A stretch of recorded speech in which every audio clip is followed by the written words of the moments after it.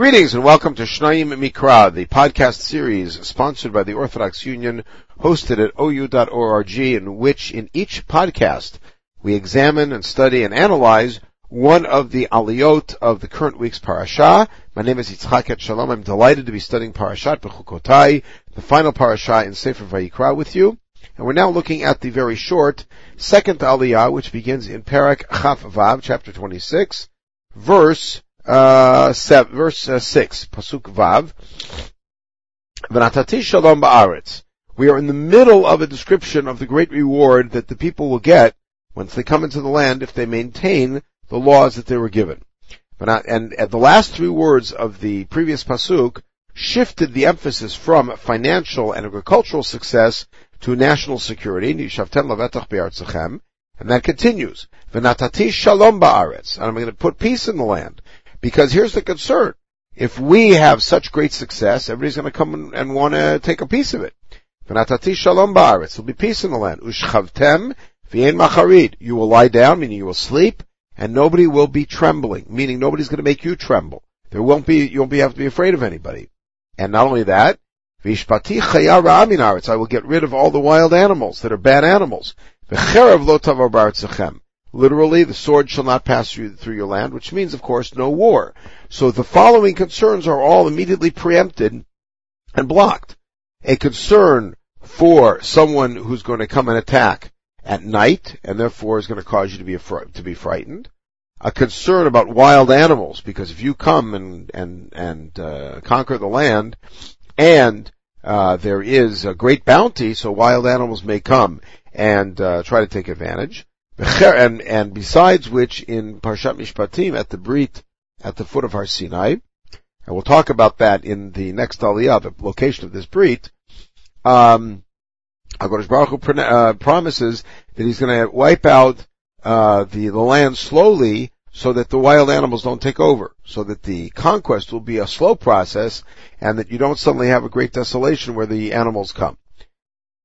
And that there won't be war going through your land. Or daftem et oivechem. Now this is a little bit strange. You will chase your enemies. Wait a second. Didn't you just get through telling me that there's not going to be any war? So why are we chasing our enemies? We'll see. They're going to fall before you to the sword. So what's being promised here is not some sort of Edenic picture and a paradisical picture of a pastoral picture, if you will, of peace, but rather of security. And either we could interpret, in such a case that the enemies attack, we will be on the offensive and we will drive them out. And v'radfu mikem chamisha me'ah. 5 of us will chase 100 of them. U'mi'ah mikem revayva yudofu. And 100 of you will chase 10,000 of them. And your enemies will fall before you to the sword. Or it may mean the following. It may mean there will be peace in the land, the sword will not come through the land, and when you go to conquer other lands, then all of these great things will happen. In any case, this piece ends, Ufaniti alechem, I will turn to you. Now, that itself is a pregnant phrase, because as we saw in Parshat Achrimot and Kedoshim, that when somebody does something very bad, for instance, if somebody gives his children to Molech, and nobody pays attention, Hashem says, V'natati ani panai ba'isha, I'm going to pay attention to this guy, and I'm going to punish him. What's ufaniti alechem? I will turn to you. V'ifreti etchem, I will make you fruitful. V'rbeti etchem, and I will make you multiply. V'akimoti priti etchem, and I will fulfill my brit with you. What's that brit? So if we take a look, the entire context here is one that is a double-edged sword. Excuse the pun.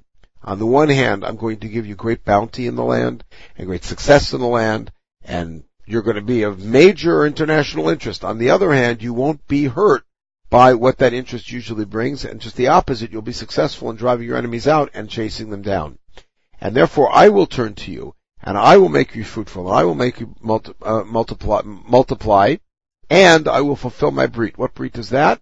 Evidently means the brit that HaKadosh Baruch Hu gave both to Moshe at the Sneh. I'm going to bring you into this land of Eretz Avad Chalad Vash, this Eretz Tovar Chava, but also the Brit with Avraham. The Brit with Avraham, which is to give you the land and to give you plenty. And the plenty, of course, plenty of children, need to be supported. So here the system is, not I'm going to make many of you and then you'll grow stuff, but rather, you will have great produce, and then I'm going to multiply you, so that there is lots there for you to now have children and for them to enjoy. This, of course, cuts to the heart of what the Rambam talks about derech hachachamim, the path that the wise choose, which is to first secure financial support for themselves before marrying and having a family, as opposed to derech haschalim, the way of the fools, who do the opposite. In any case, we'll pick it up with the third very long aliyah in the next podcast. In the meantime, everyone should have a wonderful day.